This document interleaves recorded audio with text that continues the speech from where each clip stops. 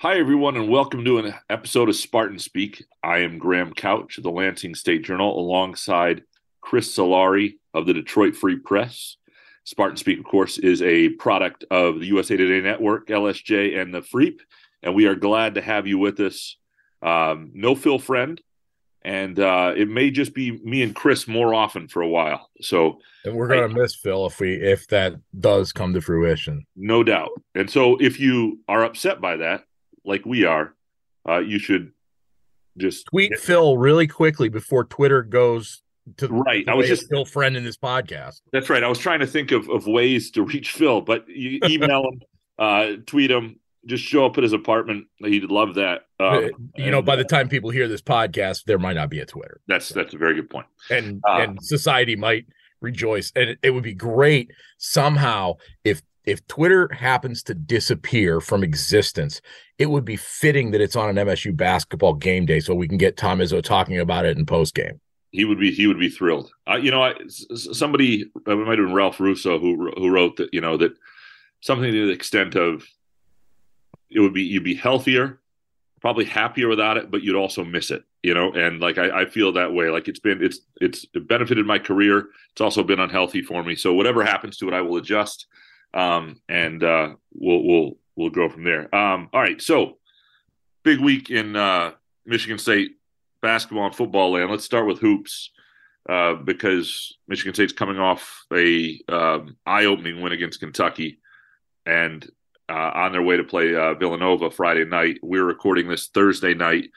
I think, the thing that is obviously stood out in these first two games and stood out again because we really haven't done one of these since the Gonzaga game. But it's Mady Sissoko is the early story, just because that was such a point of question. Like, what are they going to be okay there? And there's still some question behind Mady Sissoko. But for 25 minutes one night, nearly 35 the next with double overtimes, he was more than just able to hold his own against two of the better big men he may face all year.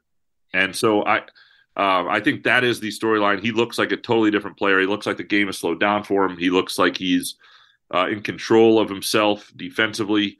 He is not jittery with the ball in his hands. He looks like a real big man and a really good one. And I think Michigan State's very lucky that development has happened the way it has. And someone asked me yesterday, did anything that Tom Izzo say coming into this season even remotely tip how well Sissoko would play? And I'd say no. I mean, there's one thing about being confident about him becoming a player within your rotation. It's another thing to go out and nearly average a double-double against Gonzaga and Kentucky in two of your first three games. I mean, and I can't think, I'm trying in my brain to think of a player who has had such a mid-career, I guess, jump from basically you see him as an end of the bench guy to being maybe the most important player in a rotation. I mean, the big leaps that I can think of, one of them is Denzel Valentine between his sophomore and junior year, but that, again, he was in the playing group. He's basically at that point was where AJ Hoggard is in a lot of ways. This is I was going to say, this is kind of like if Idon Ibach became Xavier Tillman. And Tillman was another one that I thought about too. But Tillman, his freshman year, went from kind of that fringe playing group, starting to become a blossoming guy by the Big Ten tournament. And again, that's his freshman year. We're talking 2 years of development. Let's admit it though, two very odd years in terms of development from a guy that comes to this country, doesn't know a lot, gets thrust into an area where he doesn't know anybody, and then is shut off from the people who helped him come over here from Mali that were in Utah when he was, came into prep school. I think that, and I don't know if Izzo really even had a guy that's gone from, just picking up the sport to this level. So, I mean, it's pretty interesting watching this. But that's part of it, right? Is that for this sort of thing to happen, you've almost got to have these set of circumstances. You've got to have a guy who's his experience was limited. So yeah, he picked up the sport late. He gets injured as a senior in high school, so he barely plays. He shows up at Michigan State. You have a COVID year, so you don't have the usual even. Almost forgot about the broken hand. Good point. Yeah. So what? In hindsight, you can see how somebody who's played as little basketball as him and as athletic as he is, with coaching and time, could develop later than other guys do. And it makes some sense. The thing is, we just didn't have any evidence of it. There were a couple games last year where he had some moments where he went, oh, that's okay. That was decent. The Michigan game, yeah. And there were the other thing that's interesting about that is this, I'm talking to Pierre Brooks after one of the games this year. He had mentioned, he goes, just so different when you're going to play more than 3 minutes. Now, that didn't happen for him the other night. He played only about 6 or whatever. He looked a little frustrated by the end of it, too. He did. And Izzo said, we came back from Indy. There was availability right away. And Izzo said they've got to get Brooks playing. Brooks is a big part of the plan. So just in that game, they did what they had to do to win. And the lineups they played, I think were the best lineups they could. But Brooks said something about it's just very different. Like, you don't get out there and you're not forcing things. You're not trying to impress. So if you're Mady Sissoko, who's used to playing 2-3 minutes in a row tops, and you're always trying to prove yourself or whatever, there's a different level of energy and anxiety, and now he knows he's going to be getting good run. He knows he's a key guy. He knows he can't foul because that's not his role anymore to foul. And so I think those are all interesting things. But still, to see a guy rim run like this, we haven't even seen him be a great shot blocker. But yeah. It was funny. I was talking to Mike Ingram, the coach at Lansing Community College, yesterday, and he was talking about Sissoko, and he just says, as a coach, when you find out you have a big man, it is a great thing. I think a lot of people are really in. Maybe a comparison is kind of what Marcus Bingham did in some ways, but he's pretty better at certain things than Bingham. Like, he does not. He is. I think I'm just thinking of guys that kind of went from, relative. I don't even know if Bingham would qualify for that, because he wasn't necessarily going from, end of bench obscurity to being the most important player on a team. Yeah. I'm not sure. Like, there are very few guys that I could think of in Izzo's tenure who've kind of made that dramatic mid-career leap. I can't think of anybody to this extent. And I think the other thing, to becoming the most important guy on a team. Yeah. This is like Draymond his freshman year to Draymond his senior year. Draymond was an important part of his freshman year team. Yeah, no, this is different, and he's done it twice now against 2 consensus All-Americans. Yeah, and so he's got another challenge, a little bit different challenge. But Villanova's got good bigs, 2 guys who are 6'8", who are athletic. One is a really well-built dude who can create some problems and can get you in foul trouble, and so it'll be interesting. He's got another challenge right ahead. I also think the thing that, Michigan State has a seasoned backcourt, and when you have 2 guards who have been in the system for a little while, and Tyson Walker looks as comfortable as he does, and Hoggard, even when he turns the ball over a little bit and gets a little bit out of control he's also had moments where he just takes over a game. He had a pass to Hauser in the corner where it's just like he just gets downhill, one hand whips it. It's just those 2 guys, and I get that they're not NBA guys necessarily, and they're going to play against some guys who may be bigger prospects, but as college guards, they're not going to face a lot of guys who give them problems who are better than them. Yeah, and it's interesting because I do think there's some Denzel Valentine comparisons to be made with where Hoggard's at right now. It was Valentine's junior. His sophomore year, I can remember him trying to go on a break and put the ball behind his back and got it plucked at midcourt and stolen, going back the other direction. Like, those high risk, not sensible turnovers that Izzo's trying to get ingrained in him that you cannot commit. And what I thought was very interesting, so Michigan State has 18 turnovers in regulation, and 5 of them are by Hoggard. And they get to overtime. Hoggard slowed things down. He wasn't trying to overplay things. He wasn't trying to do. I asked him about it after the game, and he's like, I wasn't trying to do too much. And you saw what happened. They didn't have a turnover in overtime. Now, granted, some of it was after he got hurt on that one play and went to the bench. Walker took over with the ball, and there was no taking the ball out of Walker's hands at that point. Walker was just in that zone where he was feeling his shot. He was feeling the game around him. He sets up Sissoko in double overtime. He in single overtime. He draws Shibwe's fifth foul. I mean, there were so many important things that Walker did that were just those kind of plays that maybe, as a senior, you got a little more veteran savvy and experience with 4 years of college basketball that Hoggard's kind of gained to that point right now. And I think that overtime could have been a very big page turner maybe for Hoggard to kind of understand what he can and can't do. And I think what was important there are a couple of things that are important about that game. The overtime, the way they executed in key moments. Like, they looked like a team that was mad at themselves for what happened against Gonzaga and show up against Kansas and make all the right plays on the stretch, because they controlled the game against Gonzaga and didn't win it. They didn't control the game, not Kansas, sorry, Kentucky.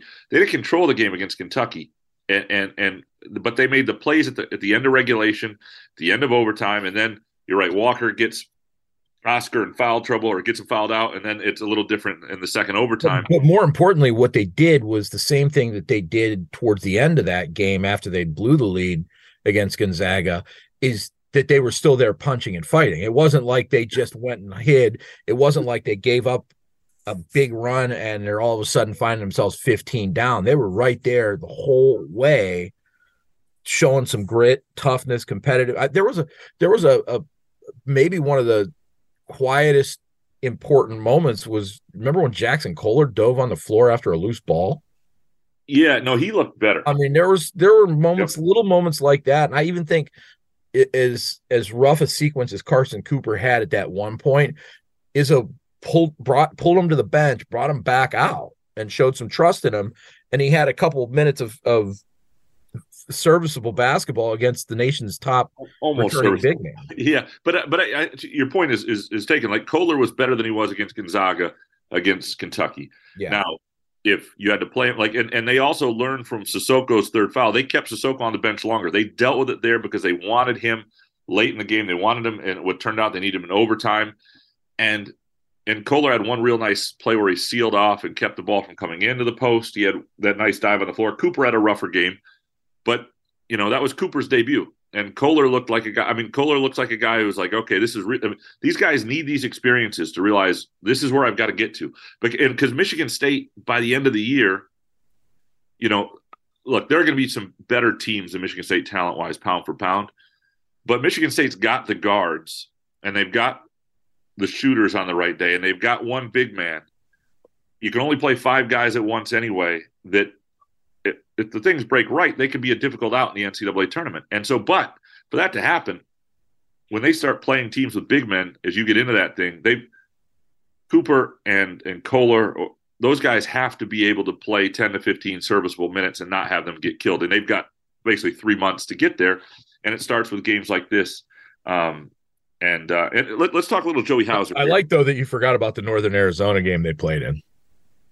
And honestly, it's kind of funny that you did, because Friday and Tuesday were such titanic games for this program that it's easy to forget that. I mean, and quite honestly, you kind of almost have to forget it, because everything changed with that 12-point lead being there in the second half against Gonzaga for this team. I think that the expectations have grown considerably. And by the way, we also haven't talked about Joey Hauser. That's what I wanted to get into. Hauser. Yeah. Like, so Hauser to me, and somebody asked me for like a bold hot take, and I said Joey Hauser could lead this team in score. I wrote that too. I wrote that in mine. And so, and obviously, and then he has the really bad game on the ship, and everybody's going, "You're a fool." But what my point was this, and first of all, he got in foul trouble. It was cold. There's wind, all that stuff. And I'm not saying Joey Hauser, 2 of his 5 shots were blocked. He wanted to blame the wind all he wants, but when 2 of his 5 shots are blocked, something's up. I'm not saying Joey Hauser is going to be a 20-point scorer every night, but what I do think is, we just saw this. We've seen it now twice, but especially we just saw it against Kentucky, where, especially when they're using him off screens the way they are, and he just looked like he was hunting shots and he looks confident. he has the ability to score 20 plus. And because of that, he's going to have some games where he scores 7, 8, 9. But there's nobody on this team, because it's such a shared offense, and there's nobody on this team who's going to constantly be in the teens scoring regularly to the point that I think Hauser at an average level has a chance to be above everybody else. But I think it was really important because as a shooter, they need his shooting. They need his confidence because he does a lot of other things on the court that you notice. And the other thing I thought Izzo did a nice job of, they didn't put him at center. Yep. And that really messes with his head. It messes with his head when he's got to defend somebody like that and he's getting beaten up. He was having a great game. You let the young – he's not going to do any better. I mean, he might do a little better than Cooper did, but he's not going to do much better than Kohler did at the 5 in that situation. So let those young guys take their lumps. Let Hauser keep playing well. And I thought that really worked. He rebounded well. He defended pretty well. Leave him at the 4. And he and Malik Hall played pretty well together, which we had, which was interesting. What was interesting was when they did need another guy to go over on Shibway, it was Hall. Remember, Hall took that elbow in the face. It wasn't Hauser. So you're able to keep Hauser in that rhythm. He was coming off screens. I think, obviously he's such a polarizing guy to the fan base right now that like during that game against Gonzaga, I just posted his final numbers after he fouled out and it just turns into a storm, right? I post after his first shot gets stuck between the rim and the backboard. First shot gets stuck between, and it's just like you could just put, vanilla flatline facts out there and people are going to react to it just because of what Hauser has done. But he's so much more comfortable and relaxed, I think, just kind of being around him here the last couple weeks than he was last year, that he was the year before, especially. I think that the most important thing that happened in that Kentucky game for him was that he showed the ability to put a really bad game behind him immediately, especially against quality competition, because that's the kind of thing that, he's a fifth-year guy.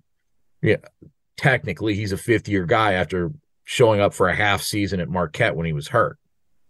And, which, by the way, he could still petition if he wanted to for another year. I would be stunned. He feels. I would as well. I think that I think he's gotten to the point where, unless he's got some sort of graduate degree in mind that he's almost done with and wants to finish, but I think he's probably ready to go on and play college or play pro basketball somewhere. Right, and and I think he was going to give up the sport at one point, and now I'd heard that too. And I'd heard that going, before last season. Correct. He wasn't having a good time.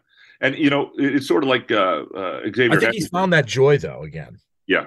Like Xavier Henderson said Tuesday, he was asked about, it was probably actually me because I've been wondering about this. But it was, if he had not come back after the injury this year, he could have played another year. So basically, as soon as he played more than 4 games this year, he gave up that opportunity. And I said, was that ever a thought? You came back for the NFL. Did you think about, let's try to put a healthy season together?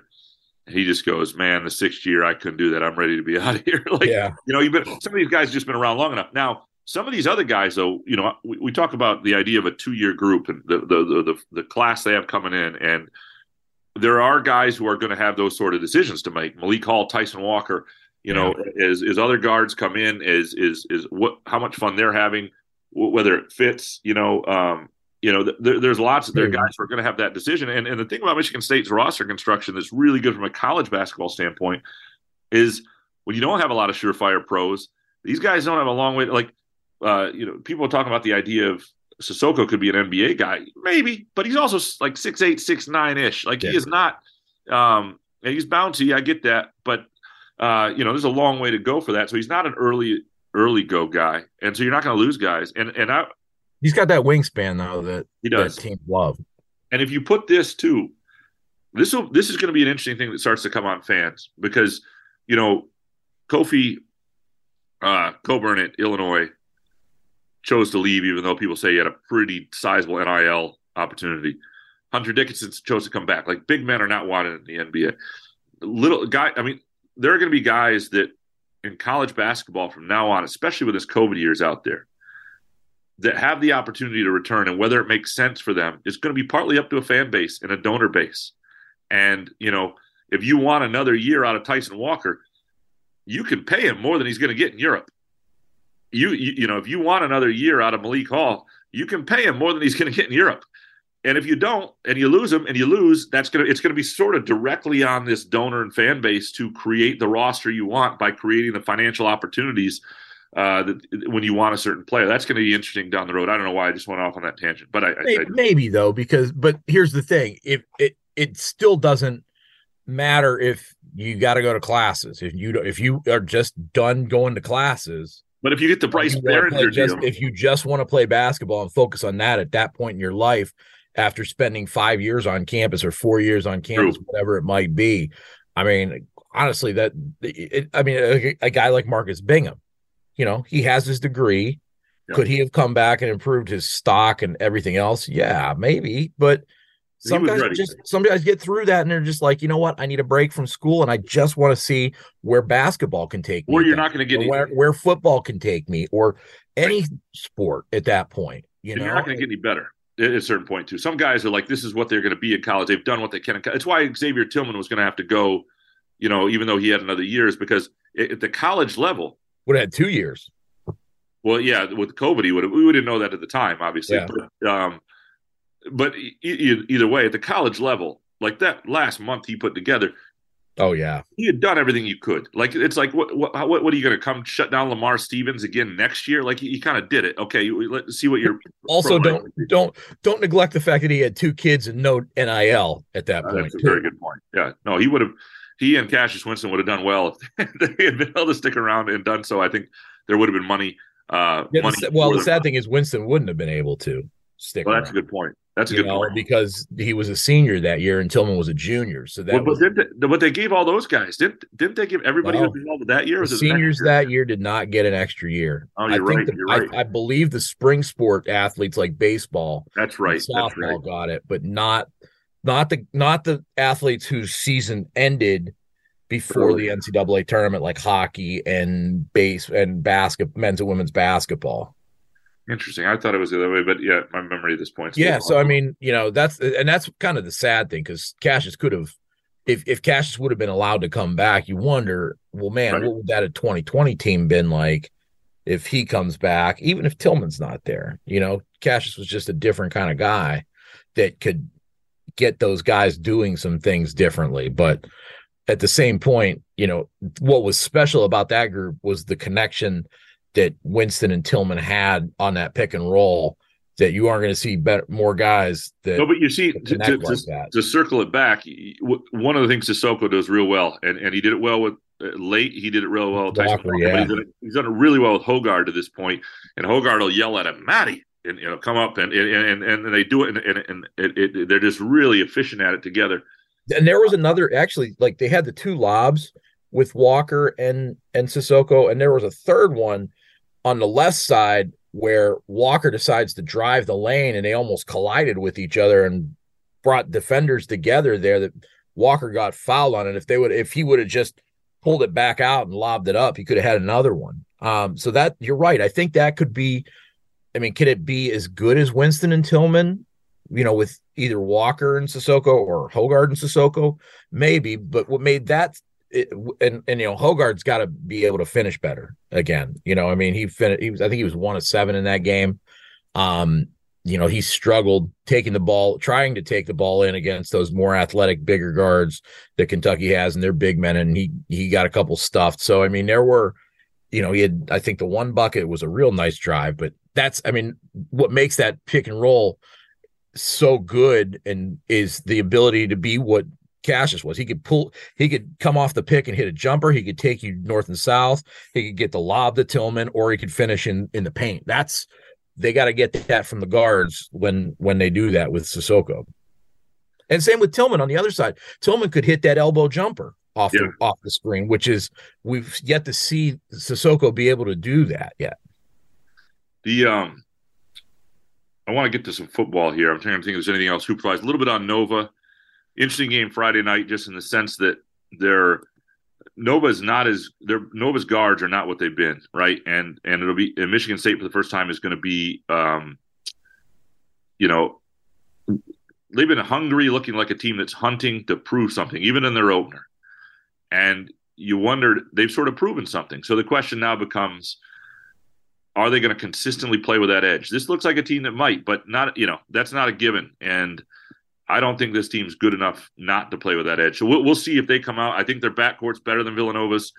Villanova's certainly got the forwards and the wings to beat Michigan State. They lost to Temple. I know that. This is early college basketball, though Michigan State's margin for error is not that big. It's going to be a very interesting night at Breslin. Yeah, they beat LaSalle. I mean, obviously no Jay Wright, so it's a transitionary phase in Villanova basketball with Kyle Neptune. But at the same point, they got taken to the wire by and I don't those Philly schools when they play each other, we kind of don't understand that. Brendan Quinn can understand that a lot more. But there's some bloodlust between those Philly schools, so I wouldn't necessarily take that. I mean, that Temple game, that was an important game for Temple. That was on the road too. Yeah. I think this is an interesting thing, just like you said. I mean, now Michigan State goes from 2 games where they are hunting for big things to now looking like they're going to. I mean, I think they're in the top 25 of the coaches poll right now, at number 25, and looking to shoot up quite a bit, which would now make them the hunted for Villanova that's trying to get back into the poll. So, how are they going to play at home? Is there going to be their only home game this month? Because now they go to Portland after it, and then they got to play at Notre Dame. How do they play in front of the fan base here? Well, they did that. They've done it once, so the opener was home. I mean, it wasn't this. Well, you know what I mean. Since the opener. I mean, it's a different vibe now, though, for this team. Right now, they're the hot thing on campus. Totally. When it was Northern Arizona coming in, when it was the Grand Valley game, Breslin wasn't full. I mean, there were fewer people there than most years, and it was okay crowd, not a great crowd, but an okay crowd. I mean, kind of what you would expect for a Northern Arizona game. Now you got a marquee game. Although given the weather here, we'll see what people are able to come in later. I think that's going to be more of an effect for football. Yeah, because I really think that's going to be interesting. We can segue into football. Well, let's do that. I think this is going to be the hottest ticket of the weekend in maybe until Big Ten play starts for this crowd. I agree. All right, let's go. Let's talk some football here. Michigan State gets Indiana noon game, second straight noon game, and it is going to be cold, and it is going to be like in the 20s cold, and at least it's a noon game. Yeah, but the reason I think that's hard for people, I don't know if it'll be harder than last week or not, because last week people went from 73 degrees on Thursday to 39, and that's a nasty fall. When the fall really hasn't eased us into that. It's been so nice, and then you get 26. Like it's a hard. Like if you've had a really cold November, you can bundle up and kind of deal with it. I think this is a harder adjustment. It'll also be interesting how it affects the game. It affects the kicking game. It affects how every hit hurts. It affects catching the ball. Like you got to really want it to win this game. And this is where I think MSU has an advantage. MSU's trajectory of its season is a little up, and they're playing for something, and they're going to be a senior day for people. And I think they want to have a good showing. And I think it's not that Indiana doesn't want a good showing. Indiana's lost 7 straight. If Michigan State can get off to a decent start where things go wrong for Indiana early, how badly does Indiana really want to be out there playing? And that is my question, because Indiana's got some real problems offensively. I would tell people probably bet the under. Indiana's offensive line is miserable. They don't know which quarterback they're going to start yet, or haven't. I think they're going to start the Williams kid. Probably. It seems like that's the way they're going. Makes sense. So maybe he'll give them some juice. They don't have the receiver. Like the last couple of years, they've had amazing receivers. They don't really have the caliber receivers they have. They don't have the punch on offense. And defensively, they had an unbelievable linebacker a year ago. They don't have that. They're an okay team, and we saw them play with Michigan for a half early on. They beat Illinois when they had something behind them, but the wheels have come off a little bit. So I wouldn't call them an okay team. I mean, they are one of the worst teams. They're probably one of the worst Power 5 teams right now in college football. I mean, you're talking about a team that, and over the course of the season, I mean, they rank like in the hundreds in almost every category on both sides of the ball. Can't run the ball, can't do a lot of things. Now, the only thing they can do is throw the ball. But it wasn't always this way, because obviously they were tied with Michigan at the half. They were They beat Illinois. Like I think there's enough sort of in the trenches talent on the roster, enough talent throughout the roster still that Michigan State, and we've seen this from Michigan State. Michigan State's not good enough to overwhelm anybody. I think Michigan State's got more talent. They haven't had a lot of games where they can honestly say that easily. But this will be like, this is a game where if you lose it, it really will stick with you because you got a chance to go to a bowl game. You're a 10.5-point favorite. You're the team with things going for you, and it hasn't been that way all season. Playing a team that's lost 7, you cannot lose this game at home if you're Michigan State. One of the craziest things that we talk about all these things all season. My favorite stat going into this game, MSU ranks 129th out of 131 FBS teams at 25 minutes and 13 seconds of possession time. Yeah. Indiana's last. So you actually have the edge in time of possession on Indiana. Someone's going to have the ball for more than 30 minutes in this game. This could be punting. Nobody's going to technically have it. It really is. I mean, that and Indiana last year, with as good as MSU was, played them toe to toe. It was a 20-15 game down there. And they had, and it's a team that, they're more of a spread. They like to throw the ball around, but they had a 33 and a half to 26 and a half minute advantage at home in that game. So, and that team, like you said, was a little better. And I feel like there was still some, will Penix play, won't Penix play in that game? And then they brought in Tuttle. I think, maybe Dexter Williams can be like, it seems like Indiana always has their quarterbacks hurt when they're getting ready to play Michigan State. Cause I feel like the 2019 game, there was some questions of whether Penix would play or they were preparing for someone else. And Penix came in and his dual threat ability nearly won that game for Indiana. So I'm curious to see how that works because I'm sure they're preparing for the Williams kid and his ability to run. He gave Penn State a little bit of fits in that game. He did some things against Ohio State. So that's, I think, the one thing that if you're Indiana, you might see that and be like, okay, well, maybe we have a chance. And if you look at the per play yardage, like Michigan State, it's not just the Ohio State game. Like Ohio State skews everybody's stats, right? But Michigan State was giving up to Maryland, Minnesota, and Washington 3 straight games, like 6.5 yards a play, 6.9, 6 point whatever. It was in that range. And recently, Madison or against Wisconsin, it was 4.5. It's been in the low fives, that range. They've gotten the noticeably better defensively, and they're now playing a team that I think is the weakest offensive team that they've played. Teams have attacked them differently too, though. Teams have been trying to run. I mean, they've used their run game. I mean, they've given up, I think, 7 straight 100-yard rushing games. Yeah. Indiana's going to be hard pressed to keep that streak going, I think, just because they've struggled to run the ball so much, which, again, this is, two teams that struggle to run the ball. All of a sudden you put them in cold weather and possibly snow. That's going to be a fun one. I mean, it's something's got to give between that and the time of possession. Yeah, Michigan State's been running the ball pretty well the last couple of weeks. They got to keep doing that. The offensive line's had a little juice. That's got to keep happening. It changes everything for them. They're still in Big Ten play. They're the 2 worst run offenses. No doubt. Michigan State in Michigan State, I think is in the 80s for team rushing in the Big Ten, and just in Big Ten games.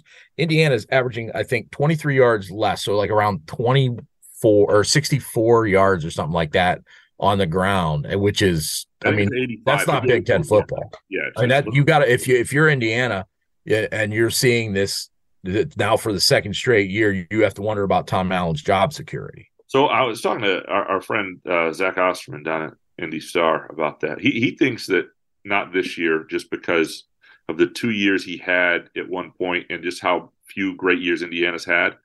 But this will put pressure next year. I mean, you also have to look and see what Michael Penix has done out at Washington and say, well, why weren't you? What happened that you weren't able to keep him in house? I think Tom Allen's buyout is also that's a problem.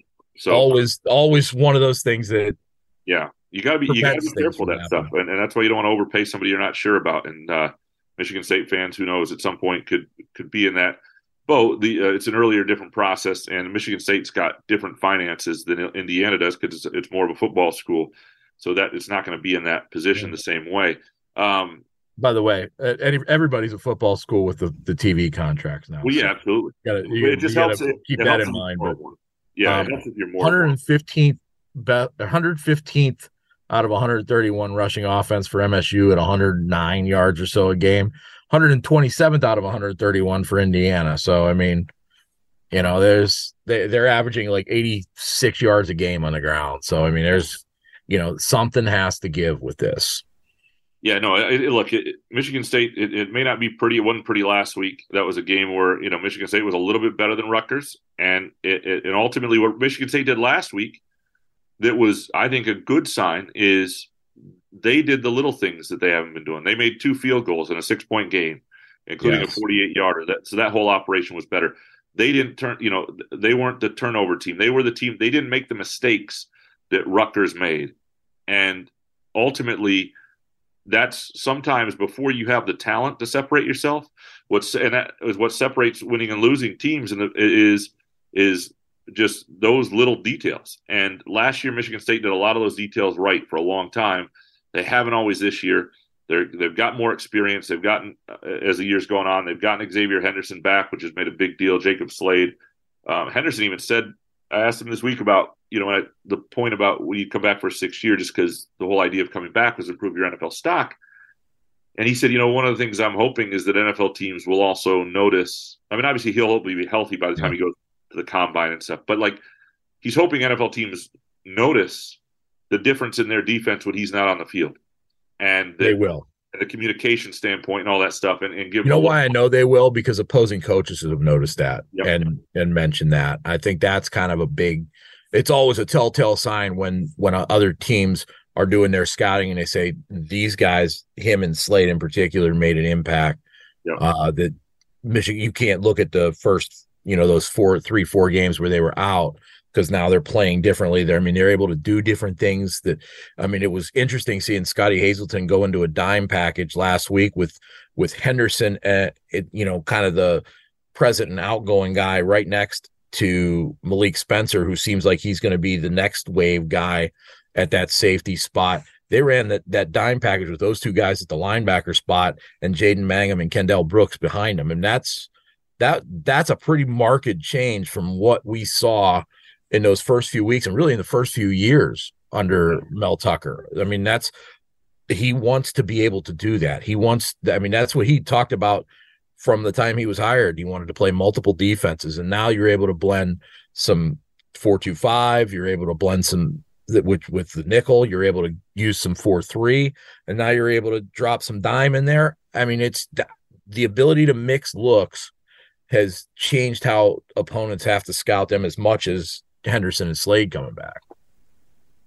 It's the last few weeks, the way the offensive line's played, the way that they've got some other help in the back end, I think is changed my outlook a little bit for next year, where I thought at one point, like, this could keep being really bad and this could be trouble for Mel to get through before, you know, we'll see what these recruiting classes wind up. I still think these next 2 recruiting classes for him, on the heels of a pretty good one last year, but these next 2 are going to tell his story at Michigan State largely. Like, if he can, you know, if he's going to be able to elevate the talent and really compete at a high level. Because it was around the 3rd year when the guys that D'Antonio started to bring in were the ones that kind of got them to that 2010 year. I mean, as you know, you had that first class with Cousins, and you had some, you know, Mark Dell, and you had those guys, but you know, it was when you got the William Golstons that really kind of elevated you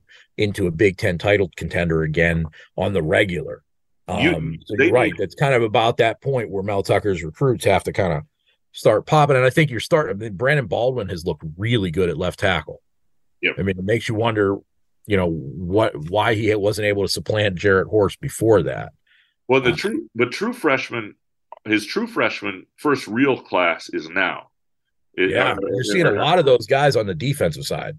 So like when those guys, like, I really think 2025 is the first year not that it's fair to judge them. You should see improvement. But what I'm saying is, if you want them to compete with Ohio State, 2025 is the first year that, based on the salary, based on the sort of the promises made, that what he's trying to do, you can judge him, because that year, his first real recruiting class that's true freshmen now will be seniors and redshirt juniors. His second one will be sophomores and juniors. You know what I mean? Everybody, his first three real classes. That first class has already been decimated. There's not like there's a lot of guys that are going to be. No, I'm not talking about 2020. I'm talking 21. His first real class is freshman now. Even from the 21 class, they've lost guys. They have lost guys, but it's a better class than 20. 20 was because 20 wasn't really, better class than 21. What are we at? It was the 21 class. I mean, the 20 class that came in 20 was D'Antonio's. D'Antonio's class, right. So I mean, but the 21 class is the one that we're talking about, where most of the guys were gone. Right. But a good amount, a decent amount of those guys compared to where they should be this early in their career are gone. Like guys like Cameron Allen and Donovan Eaglin. Guys who were recruited on Zoom. Yeah. I mean, it was a hard thing. So, but what I mean is the 22, 23, 24 class. Those are the three classes. So the 22 class, when those guys are redshirt juniors and seniors, and then the 23 class are redshirt sophomores and juniors, and the 24 class are redshirt freshmen and sophomores.